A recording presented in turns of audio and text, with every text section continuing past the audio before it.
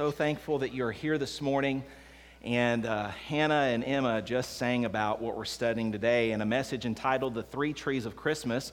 We're going to be looking at the beginning of the Bible and the end of the Bible. Perhaps you're here today and you've never really looked in depth into the Bible. Today my goal is to give you really the message of the entire Bible in less than, what did Jessica say on the video? We're going to be here less than an hour? I'm not sure. I'm going to get you out of here as soon as we can. Hey, good news is we don't have small groups after the service today, and we start early at 9:30, so I'm going to do my best to have you out of here by 11 o'clock, about 45 minutes from now. But listen, today I want to give to you the message of the entire Bible in 45 minutes, and it really does have to do with this message titled, The Three Trees of Christmas. We're going to start out in Genesis 2, so you can go ahead and get your place there in Genesis chapter number 2. Good to see you this morning. And how many of you live with a Scrooge? Don't point to anyone, anyway. Got any Scrooges?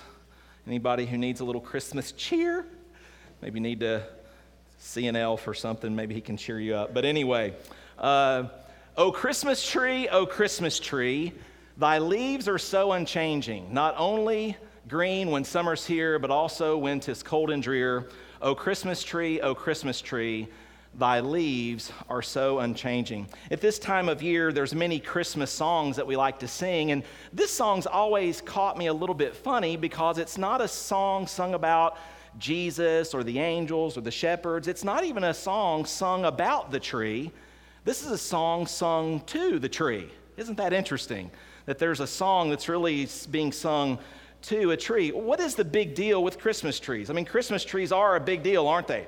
Our country has over 12,000 cut-your-own-tree farms. How many of you got a real Christmas tree this Christmas? Raise your hand. And how many of you are not that inclined and you do the plastic approach? Raise your hand. All right, the plastic, the fake ones win out the day, probably because you don't want to vacuum up Christmas needles for the next 20 months. But anyway, Christmas trees are a big deal. Live ones are. There's 12,000 cut-your-own-tree farms in America. Each acre of a Christmas tree farm holds about 2,000 trees. There's approximately 100,000 people employed in the Christmas tree farm industry. That's incredible to think about. Over 100,000 people. 30 to 40 million Christmas trees will be sold annually. So I guess there's some money to be made in this Christmas tree business. How did Christmas trees get started? Where did that tradition originate from? Evergreen trees have been used in winter celebrations even before the birth of Christ. People would decorate their homes using evergreen branches during the winter solstice, the first day of winter. And it reminded them that in the dead of winter, they put these evergreens in their home to remind themselves that spring was indeed coming. Now, for us, we don't get that. But if you're up north, like in Connecticut or another place, Iowa, even the Midwest, you're going to get the idea that you probably need a reminder that spring is around the corner. And so they put evergreen trees in their home right there in the middle of winter to remind them that spring was coming. The first documented use of a Christmas tree in the worship and celebration of Christmas, Christ's birth, was in Latvia, Europe in 1510. And the first person to most likely bring a tree inside their home for the Christmas celebration was Martin Luther, one of those early church fathers there in the 1500s. And so they have been a part of our cultural traditions for the last several hundred years. But the Bible, I want us to see this morning, has a lot to say about trees as well. In fact, the true story of the Bible can be summarized with the events surrounding 3 trees. And so today, maybe you weren't raised in church, or maybe you were, but you got away from church, and maybe this big book has always seemed confusing. I hope that one of the goals of today's message will be that this will become very simple and able to understand, because really you can summarize the entire story of the Bible with 3 trees. And so with that, we're going to look at Genesis 2, but for about 5 minutes, I want to talk to you about this. What is a worldview? Because really this study today in the 3 trees of Christmas has to do not only with getting an overview of the entire story of the Bible, but it also has to do with understanding what a worldview is. What is a worldview? Well, you can see some ideas there. It's how you and I view the world. It's how we make sense of or interpret the world in which we live. Every one of us in this room this morning has a worldview. You have a certain way that you see the world. In fact, you and I could not function in life without a worldview.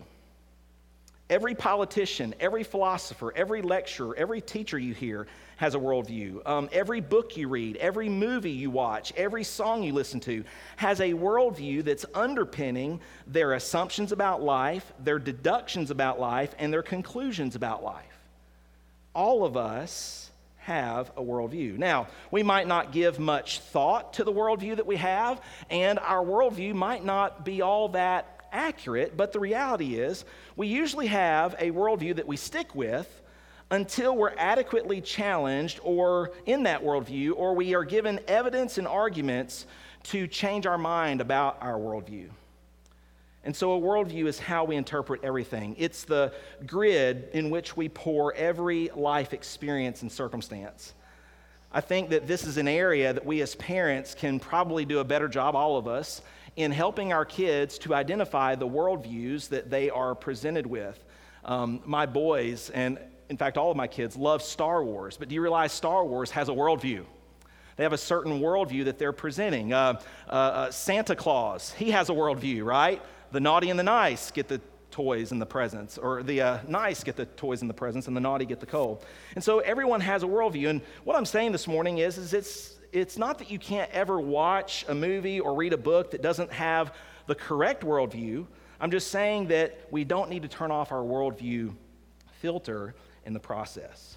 And so we need to always be asking ourselves the question of, where is this story, where is this book, where is this movie, where is it coming from? What is their worldview? And so I want to give to you just quickly, and this is there in your notes, so you can write these down. I want to give to you the 4 basic questions that a worldview seeks to answer. 4 basic questions. Number 1, the beginning. How did all this get here? How did all this get here? Number 2, what went wrong? Because no matter who you talk to, whether they are secular or Christian in their upbringing, everyone you talk to admits something's broken about this world. Something's not right. So what went wrong? What's the solution? And where is all of this going?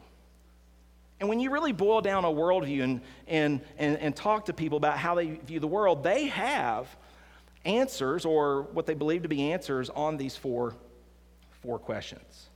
And so I start off with this small introduction just to help us as we want to keep the worldview in focus throughout our entire life. And what I want to do through these 3 trees of Christmas, through these 3 trees that really point us to the whole purpose for why Christ came, I want us to see that these 3 trees also help to answer these 4 questions and helps to develop a biblical worldview.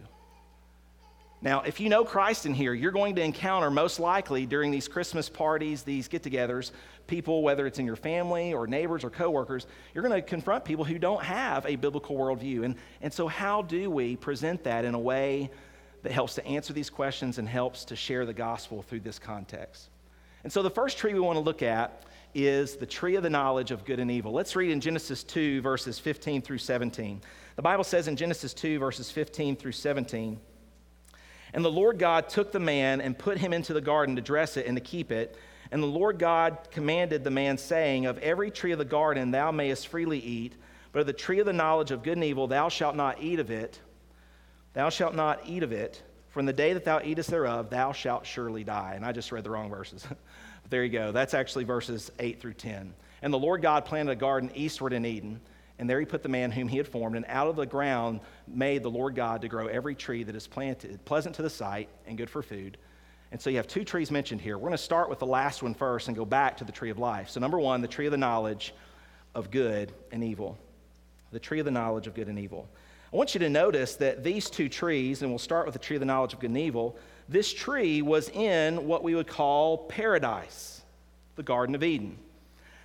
Has there ever been a time in your life that you would describe as paradise, as perfect?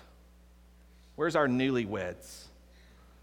Anybody, any newlyweds would describe your... Josh, he's been married for 10, 15, 20 years.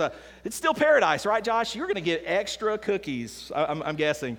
No, I mean, on our honeymoon, right? you're in paradise. Everything was perfect. Your spouse was the answer. And then you got home from your honeymoon and you found out it probably wasn't exactly paradise. What about that first baby that you held in your arms when that little child was born and you're like, this child is going to always and ever and only make me happy. Joy, peace, contentment. How many of you know that paradise moment only lasted a short time? Yeah, we would all agree that paradise was lost rather quickly. Isn't it funny that we're always in search of paradise, and yet paradise so quickly slips through our fingers? What if I told you that there was a time in human history where it was paradise, right here in the Garden of Eden?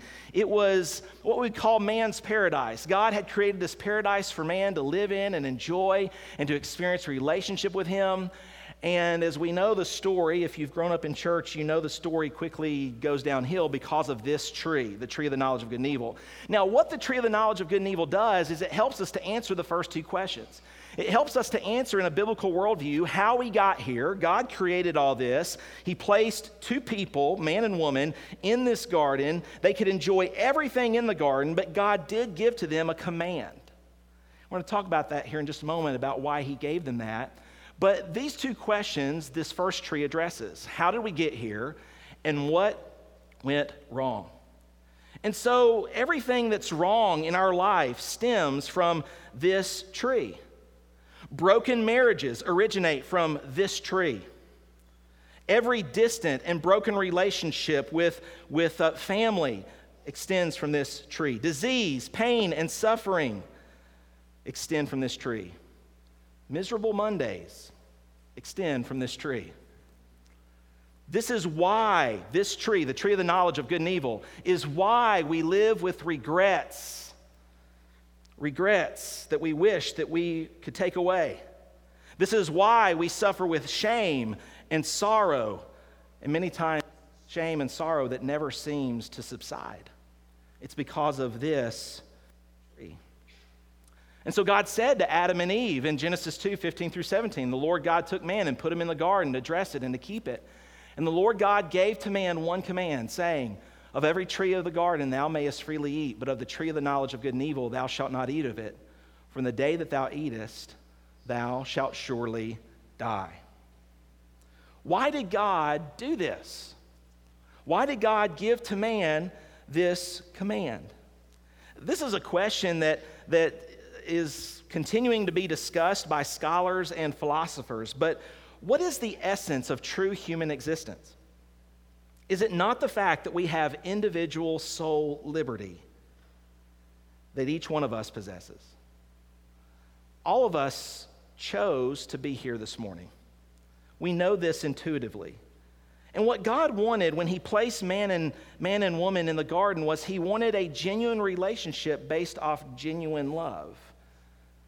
And so love includes, and inherent in love is the reality that there is a choice.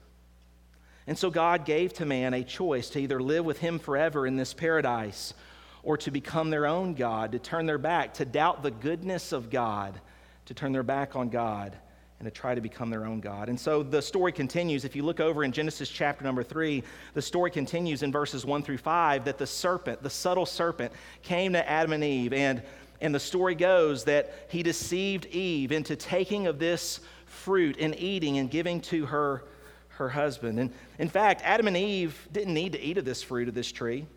They didn't need what was on the tree of the knowledge of good and evil. They could be satisfied with just the beauty of the tree. In fact, God had put all the trees in the garden because they were beautiful.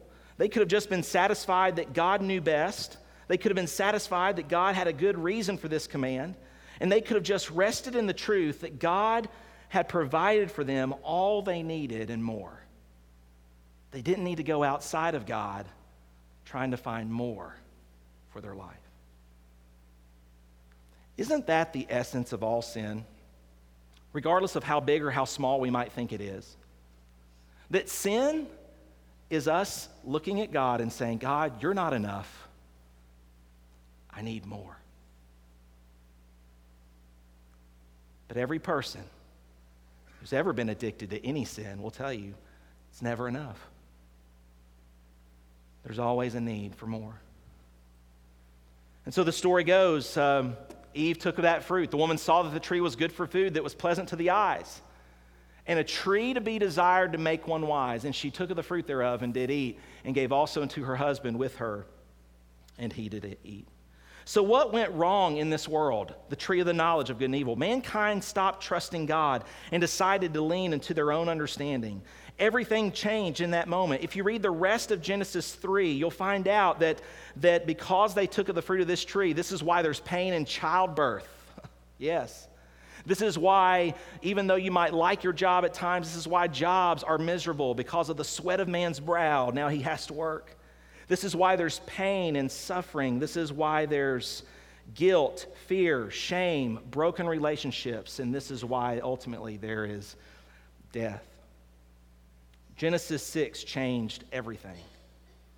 And ultimately, it changed our relationship with God and with others.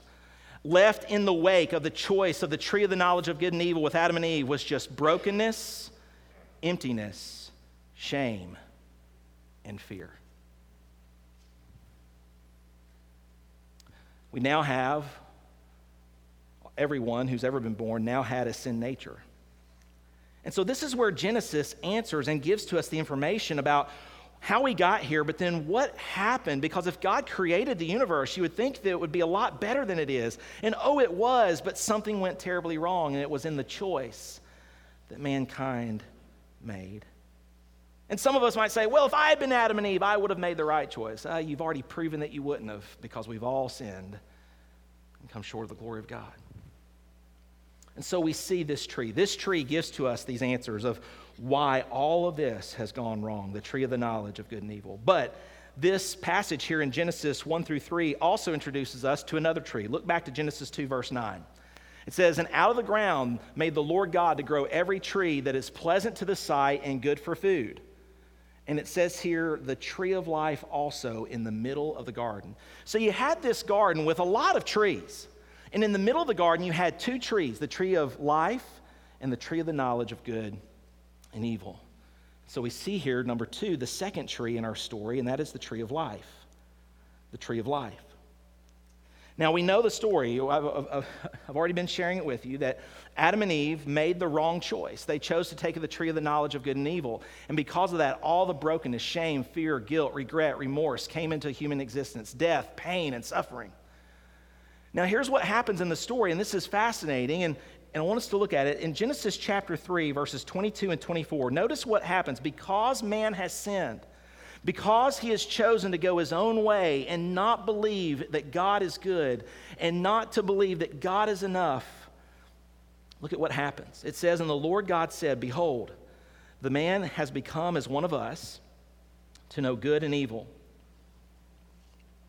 Now, lest he put forth his hand and take also the tree of life and eat and live forever. So he drove out the man, and he placed at the east of the Garden of Eden cherubims and a flaming sword which turned every way to keep the way of the tree of life." I want to point out something about this right here, this second tree, the tree of life, because what we see in this is one of the consequences of mankind's sin is he was expelled from the garden, from his paradise that he was enjoying relationship with God in. And this is what sin does. Sin always isolates us. It separates us from anything that is good. Although at first sin looks like a good idea because we'll get what we think we need. We'll get the more that we're so badly looking for. But sin always expels us. And this is what happens. God had to expel man from the Garden of Eden. Now, growing up, I always thought, here's what happened. Mankind sinned, God got ticked off, and he kicked them out of the garden. That's how I've always read this passage. But do you see what God was actually doing here? Do you see that actually what God was doing was a sign of his great mercy, his great love for mankind? Look, he says, "Lest man take of the tree of life and eat and live forever." You know what God didn't want? He didn't want Adam and Eve in their sinful, fallen state taking of a tree that would enable them to live forever, thus sentencing them to a fate of living in a sinful, broken universe forever. This was actually a protective measure of mercy, not a punitive act where God was just mad.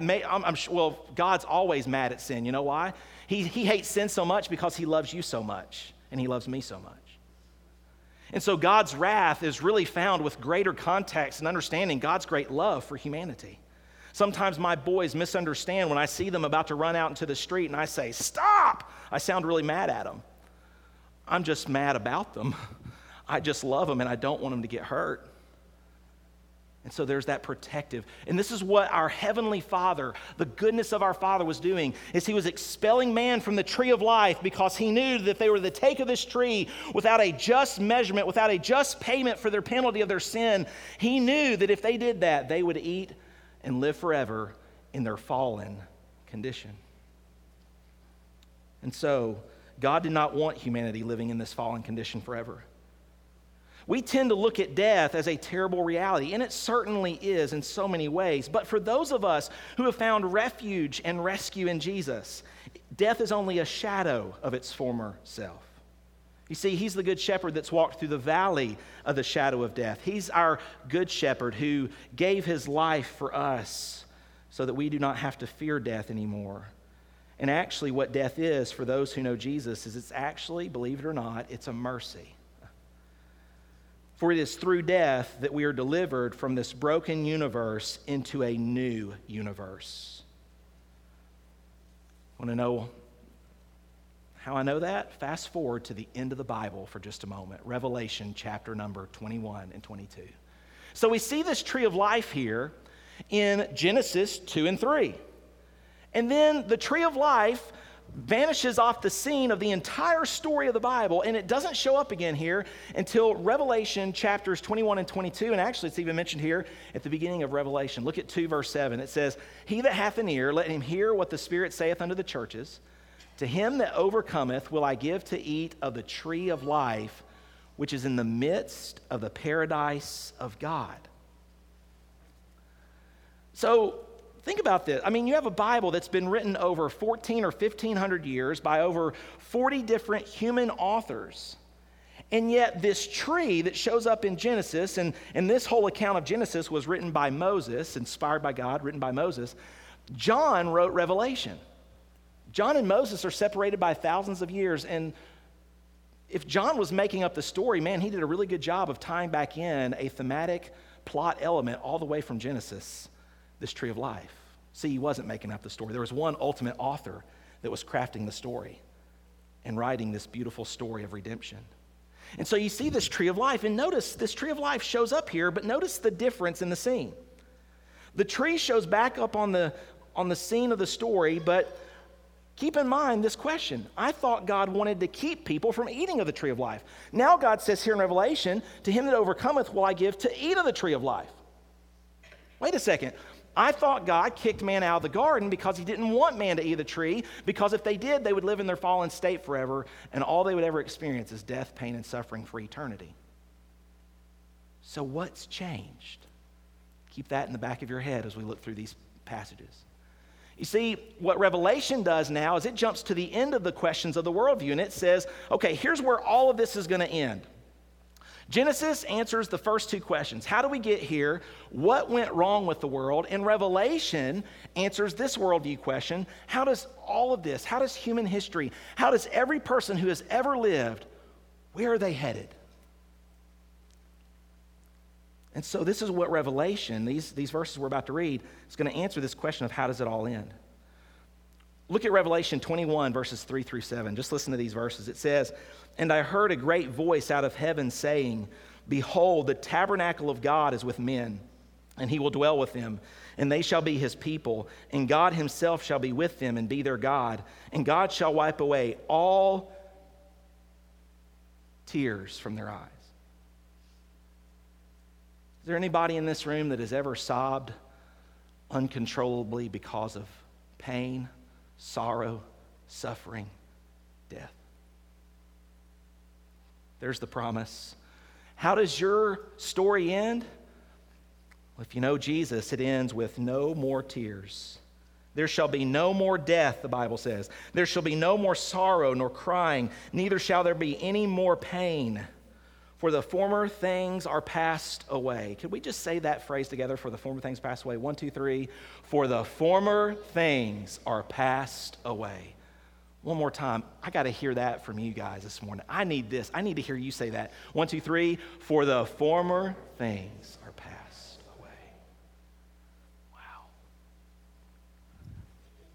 I hope I'm next to y'all when we hear those words. Be like, yes! Amen. It'll be greater than any Christmas morning when you woke up and saw what you thought was the favorite gift that you would ever want or desire. Those words, that's going to be truly wonderful. For the former things are passed away. He keeps saying here, and he sat upon the throne and said, behold, I make all things new. And he said, write, for these words are true and faithful. And he said unto me, it is done. I am Alpha and Omega, the beginning and the end. I will give unto him that is athirst of the fountain of the water of life freely. Now, look at Revelation 22, verses 1 through 3. And he showed me a pure river of water of life, clear as crystal, proceeding out of the throne of God and of the Lamb.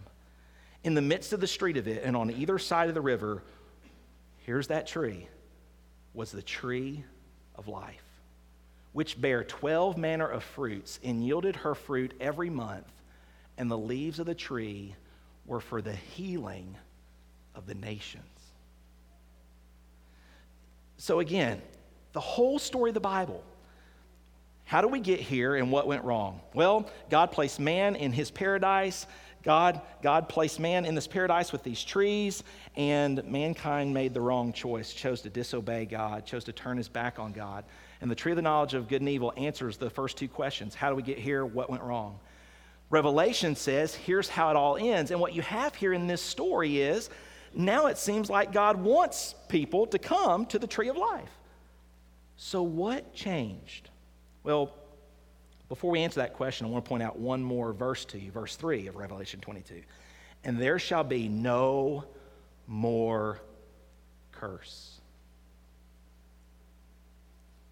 How does it end? We have become a very cynical, very skeptical culture. There are really no good people. Politicians' lives are now put on display, and if you did something 40 years ago, they're going to find out. And so we live in a very cynical world, and really we look at all the fairy tale Disney stories and we're like, that's all fairy tale, that's all make-believe. And so when we read something like this and we see that the Bible says there shall be no more curse, the danger is just to assume, well, it's just another long line of fairy tales. It's just another long line of stories that we tell ourselves to make us feel better in the midst of our suffering.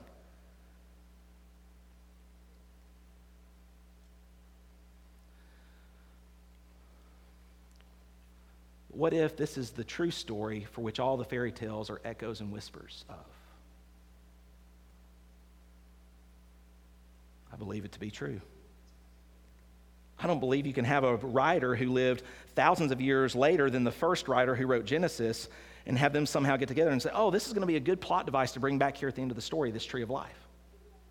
You realize that the tree of life showing up in Revelation is one of the greatest proofs of the inspiration of Scripture in all the world? Because you have a tree that seemed to be insignificant. I mean, it's only mentioned for a couple of chapters. And now it shows back up. And again, the question is, what changed? Notice this verse, Revelation 22:14. Blessed are those who wash their robes so that they may have the right to the tree of life. So again, it's as if God is saying, okay, we want you to come back now. So the question is, what changed? So there's two trees, the tree of the knowledge of good and evil, and the tree of life. One tree brought death, the other tree brings life. One tree brought the curse, the other tree removes the curse. The tree of life removes the curse. With one tree, the eating of that tree brings pain, sickness, sorrow, and every struggle you've ever had in your life comes from the tree of the knowledge of good and evil. But the day is coming when eating of the tree of life will remove every pain, every sickness, every sorrow, every broken relationship, every regret will be gone because of this tree. These are two of the most important trees of the Bible, the tree of the knowledge of good and evil and the tree of life. But there's a third tree that stands in the gap between those two trees. In fact, it is this third tree that you just heard Hannah and Emma sing beautifully about, the mercy tree, that answers the question, the third question of the worldview. Tree of the knowledge of good and evil, how we got here, what went wrong? Tree of life, how's it all going to end one day? The mercy tree, the tree that Christ was crucified upon, gives to us the solution for how we come back to the tree of life. You know, we believe that everyone is going to live forever somewhere. You'll spend eternity somewhere forever. Your soul, regardless of who you are, where you've been, what you've done, who you know, our soul will exist forever somewhere. According to the Word of God, there's only two destinations. Just like there were those two trees in the garden, there are two outcomes to your ultimate existence, either heaven or hell. Now, this isn't shocking. It shouldn't be. 90% of Americans believe that heaven and hell really exist, but Americans are bad at math. Americans believe, out of the 90% that believe in heaven and hell, only 2% of those quiz said they believe they're going to spend eternity in hell, but 97% of them say that they know somebody who is going to go to hell. What that tells me is we tend to be easier on ourselves than we are on others. And we tend to try to place ourselves in the position of God when only God is the judge and only God ultimately knows the hearts of human beings. And so the reality is we do believe in these two destinations for every person who's ever lived. And if we're honest, all of us have sinned. As it is written, there is none righteous, no, not one. There is none that understandeth. There is none that seeketh after God. They are all gone out of the way. The way. God kicked Adam and Eve out of the Garden of Eden. Why? As a protective measure of mercy, lest they come back to the way of the tree of life in their fallen condition and live forever. And so we've all gone out of the way because of our choice of sin. And they are become together unprofitable. There is none that doeth good, no, not one. No, not one. You know, we're all on God's naughty list. Santa pointed that out earlier, didn't he? And so there's this third tree, this mercy tree, which hopefully is going to solve this problem that we're not righteous. There's none righteous. 1 Peter 2:24 says that Jesus bare our sins in his own body on the tree, that we, being dead to sins, should live unto righteousness, by whose stripes ye were healed. Healing for the nations, live unto righteousness. We were dead to sin, but Jesus, through hanging on the mercy tree, could bridge the gap between the tree of the knowledge of good and evil and the tree of life and bring us back to the tree. Why is it important that Jesus would die upon the tree? But now the righteousness of God without the law is manifested, being witnessed by the law and the prophets.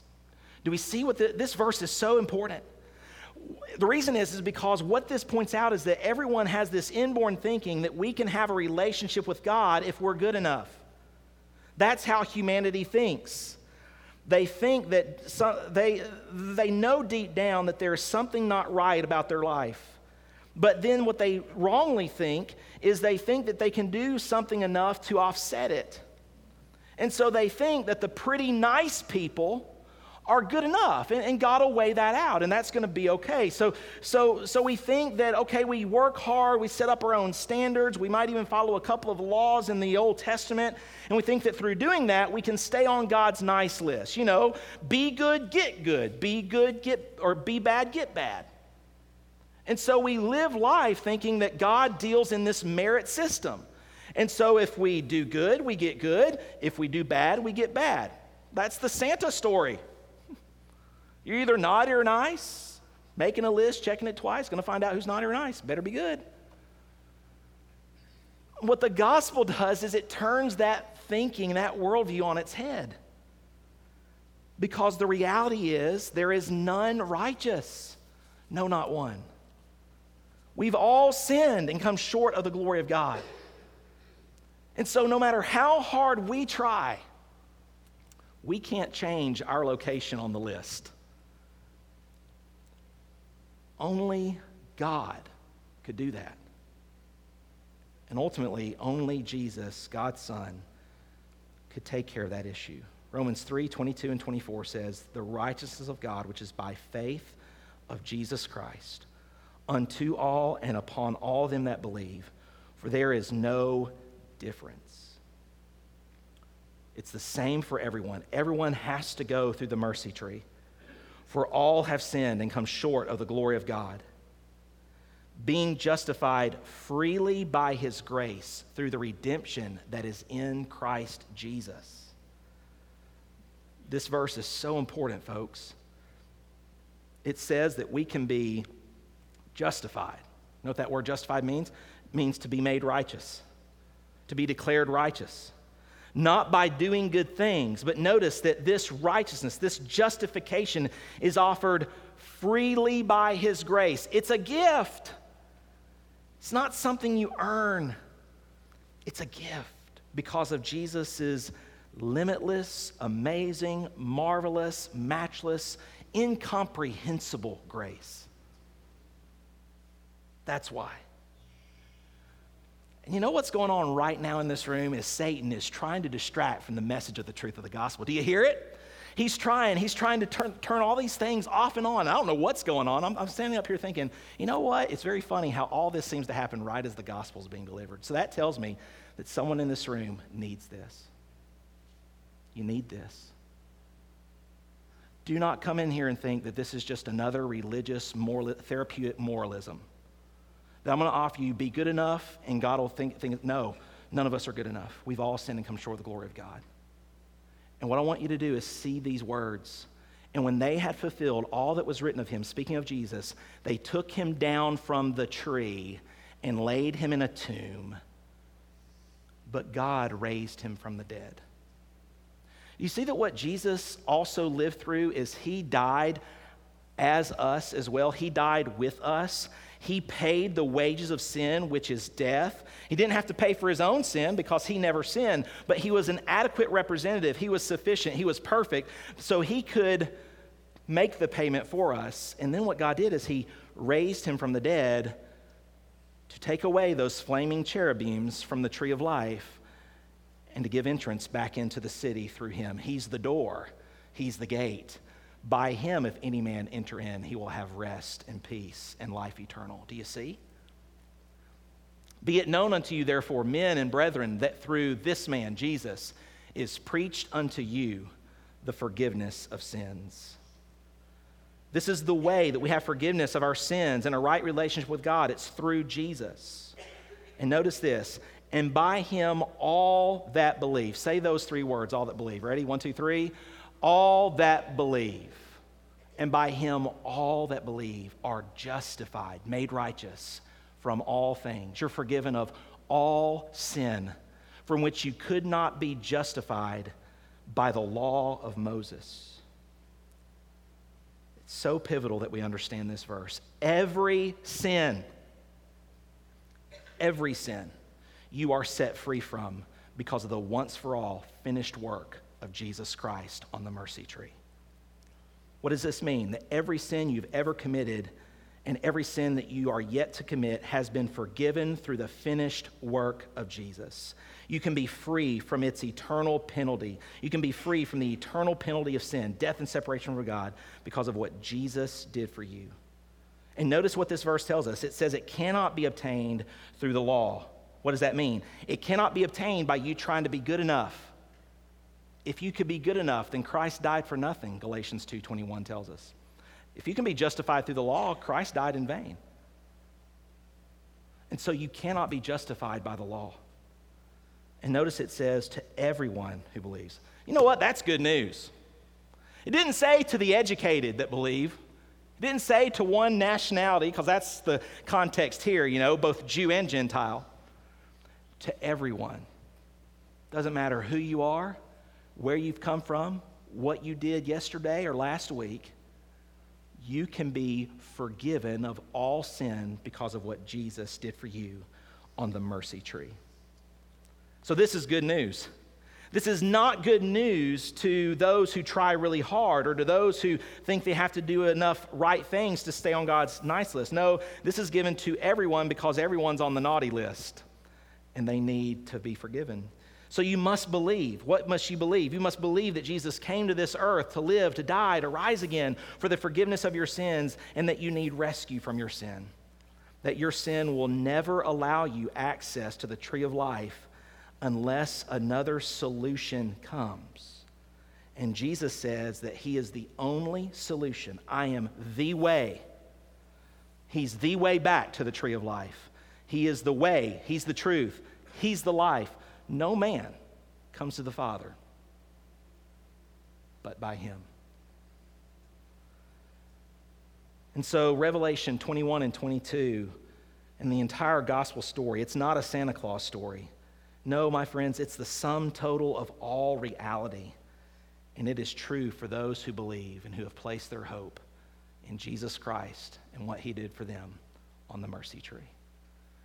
The greatest gift ever given to the human race wasn't placed under a tree, but was placed upon a tree, the mercy tree. My friend, have you ever placed your faith in Jesus Christ so that you could have access back to the tree of life and live forever with God, in God's paradise? So what does this have to do with Christmas? Everything. Christmas isn't really a story about Jesus in a manger. The real meaning of Christmas is about how that baby, how Jesus, born as a baby, would become the way back to the tree of life for all of us. That's what the message of Christmas is about. He who is mighty has conquered death's sting, taken on flesh, so that you and I can have new life in him.